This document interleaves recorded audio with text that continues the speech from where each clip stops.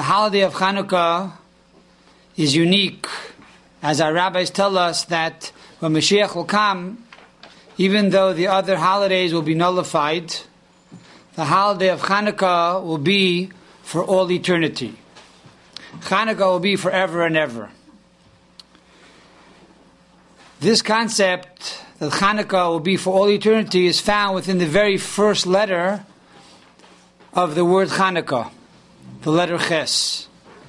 As the Alter Rebbe explains in chapter 12 of Sha'ar Yichud Ve'Emunah, the Alter Rebbe says over there that a letter that is the first letter of the word is the most powerful letter of the word, and it's the dominating letter of the entire word.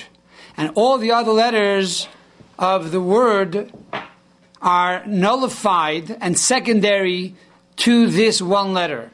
And this one letter actually is koilel, which means it includes the entire word that comes from this letter. So therefore, the letter Ches, which is the first letter of Hanukkah, is the dominating letter of Hanukkah. What is the meaning of the letter Ches, and how does Ches represent this concept of the Messianic era and a concept that is eternal? First and foremost, the number for the letter Ches, the gematria for Ches, is 8. And we know that the number 7 represents nature. There are 7 days in the week. 8 is transcendence, a number beyond nature. So the first letter of Hanukkah, which is the letter Ches, which equals 8, alludes to the concept of an idea that is beyond time and nature. And furthermore, we say that the kinnor, the harp, that will be used when Mashiach will come in the third holy temple will be a harp of 8 strings, implying this idea of supra-rational and transcendence, which is the era of Mashiach. This is the gematria, the number of Ches, the number for the letter Ches, which is the number 8. We also know, of course, that Hanukkah is 8 days, alluding to this concept, which is a level beyond time and nature. What is the meaning of the letter Ches? The meaning of the letter Ches is Cherus, or Cherut, which means freedom. When will the Jewish people and when will the world experience the ultimate freedom? When Mashiach comes. So Hanukkah is a taste of that freedom, because we, the Maccabees, overcame the oppressors, the enemies, the Syrian Greeks, that did not allow us to follow the Torah and keep our religion. And the same will be true when Mashiach will come, that the entire world will be free to serve one God. What is the design of the letter Ches? The letter Ches is made up of 3 lines. The 3 lines represent machshava, dibur, maaseh, which is thought, speech, and action. Now, normally, when a person thinks about something and then he says something, so from the thought and the speech until you come down into the action, there's a separation. There's a struggle between the thought and the action, or the speech and the action. You want to build a home. You're talking about building a home. But when you actually build a home, this takes a lot of preparation and a lot of time and a lot of money. So not always what you want to do or what you actually do can you do. But one of the prophecies and one of the blessings of the Messianic era will be that you will think it and you will say it and then you will do it without any struggle or intermission in between from the speech until the action. So this is the concept of the letter Ches. But in truth, we can take it a step further. Because in the Sefer Torah, the way the letter Ches is written, based on the teachings of the Arizal, is that the letter Ches is really made up of 3 separate letters.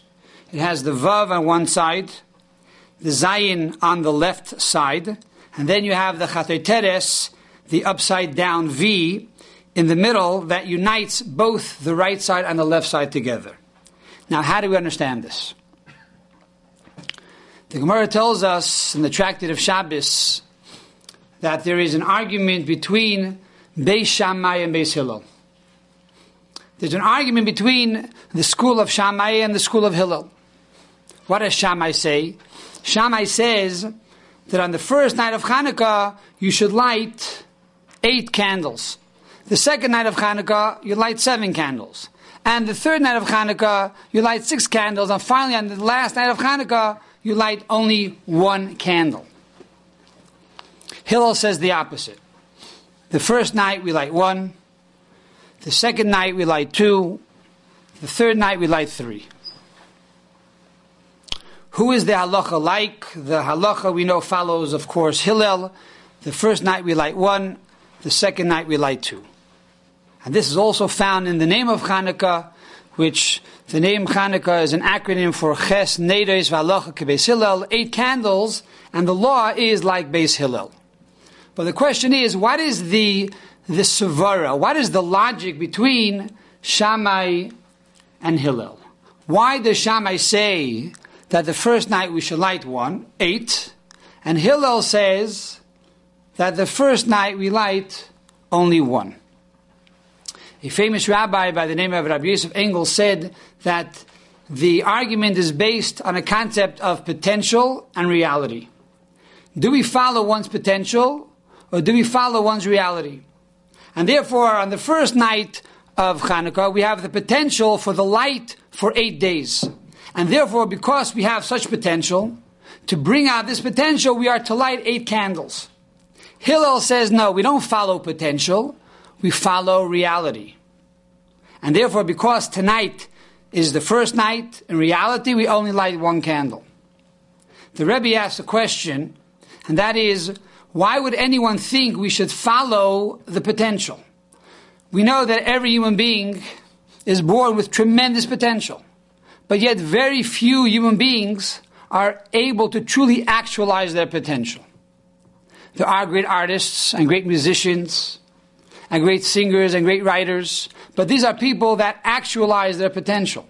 It takes at least 10,000 hours to bring your potential into a reality. Now, not every person is able to do this, or not every person actually does it. So yet, why would we follow the potential over the reality? And so the Rebbe explains that we're dealing here with a mitzvah. We're dealing here with a godly act, not with a good act.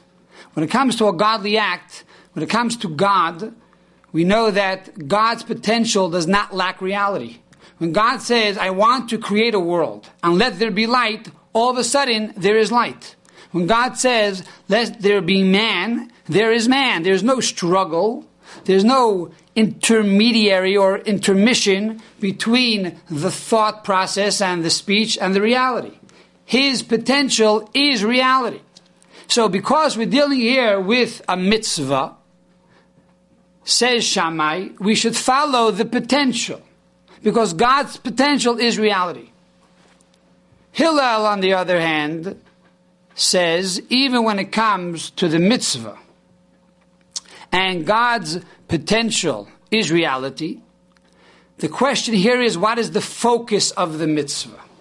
When a person does a mitzvah, is the focus that God told me to do the mitzvah? Is the focus God? Or is the focus to bring the mitzvah down into the physical world? What is the focus? And this is really the argument between Shammai and Hillel. Shammai says we have to focus on the potential, which means we have to focus on God, who is the commander who gave us the mitzvah. Hillel says we have to focus on the action of the mitzvah, what the mitzvah has to accomplish. Why did God give us the mitzvah? What is the objective of the mitzvah? So it's the reality of the mitzvah. In other words, they both agree that the mitzvah was given by God, and they both agree that the mitzvah has an objective. The question is, where is the focal point? Says Shammai, we focus the mitzvah on God, on the potential. Hillel comes along and says we have to focus on the objective of the mitzvah. Now this concept becomes more clear and more lucid when we also adapt another approach to the argument between Shammai and Hillel. Our rabbis tell us in the Kabbalah that the soul of Hillel came from the world of Chesed, from the attribute of kindness. And the soul of Shammai came from the attribute of Gevura, which is severity and judgment and criticism. Now these two concepts of kindness and severity are compared to water and fire. What is the concept of kindness? The concept of kindness is that it's not enough that the rich man or the benefactor has the good feeling and the desire to want to give the charity, which is the potential, but he must actually give the charity so that the recipient, the beneficiary, can now benefit from that money. So the idea of chesed is kindness. Kindness is like water that travels from a higher place to a lower place. This is also found within the graphic design of the letter Vav. What is the letter Vav? The Vav is like a shoot that comes from a higher world to a lower world, to bring down that potential into reality, to bring that love and emotion for another person down into the actual good deed. That is the letter Vav.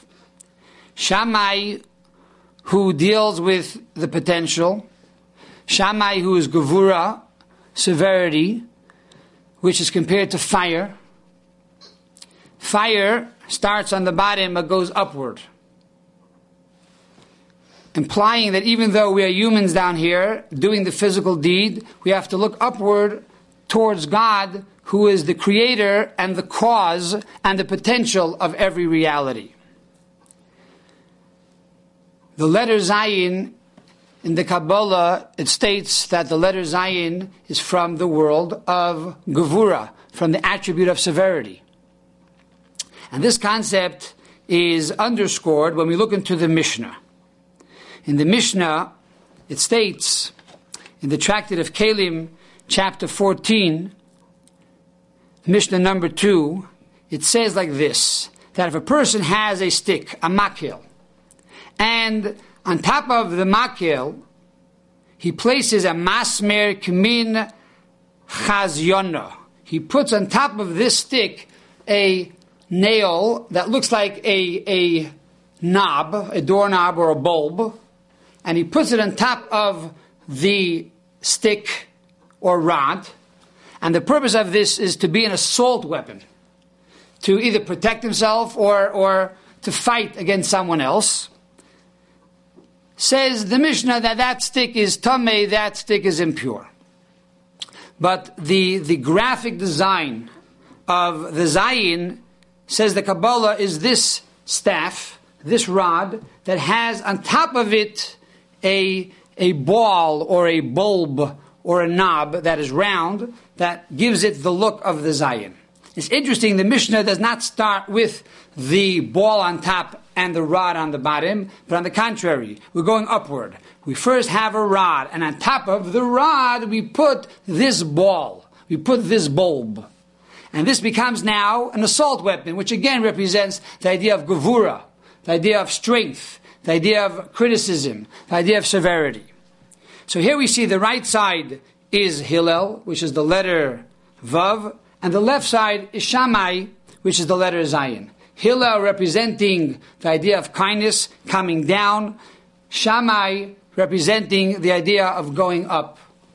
Hillel representing the reality, and Shammai representing the potential. Now, the Arizal tells us like this. When Mashiach will come, the halacha will be like Shammai. In other words, even though now all of the arguments between Shammai and Hillel, the halacha is like Hillel over Shammai. However, when Mashiach will come, the halacha will be like Shammai. And he bases this on a Mishnah on Ethics of Our Fathers that says any argument that is for the sake of heaven, for example, the argument of Shammai and Hillel, they were fighting not because they didn't like each other, but rather they were fighting because they both believed in a certain truth to glorify God's name. Says the Mishnah that in the end, their opinion will be fulfilled. And therefore says the Arizal that even though now the halacha is like Hillel, in the end, when Mashiach will come, then the halacha will be like Shammai, will follow the approach of Shammai. And therefore, literally speaking, instead of lighting the first night of Hanukkah 1 candle, we're going to follow the opinion of Shammai, and on the first night of Hanukkah, we're going to light 8 candles. However, the Rebbe has a problem with this approach. And the Rebbe said it makes no sense.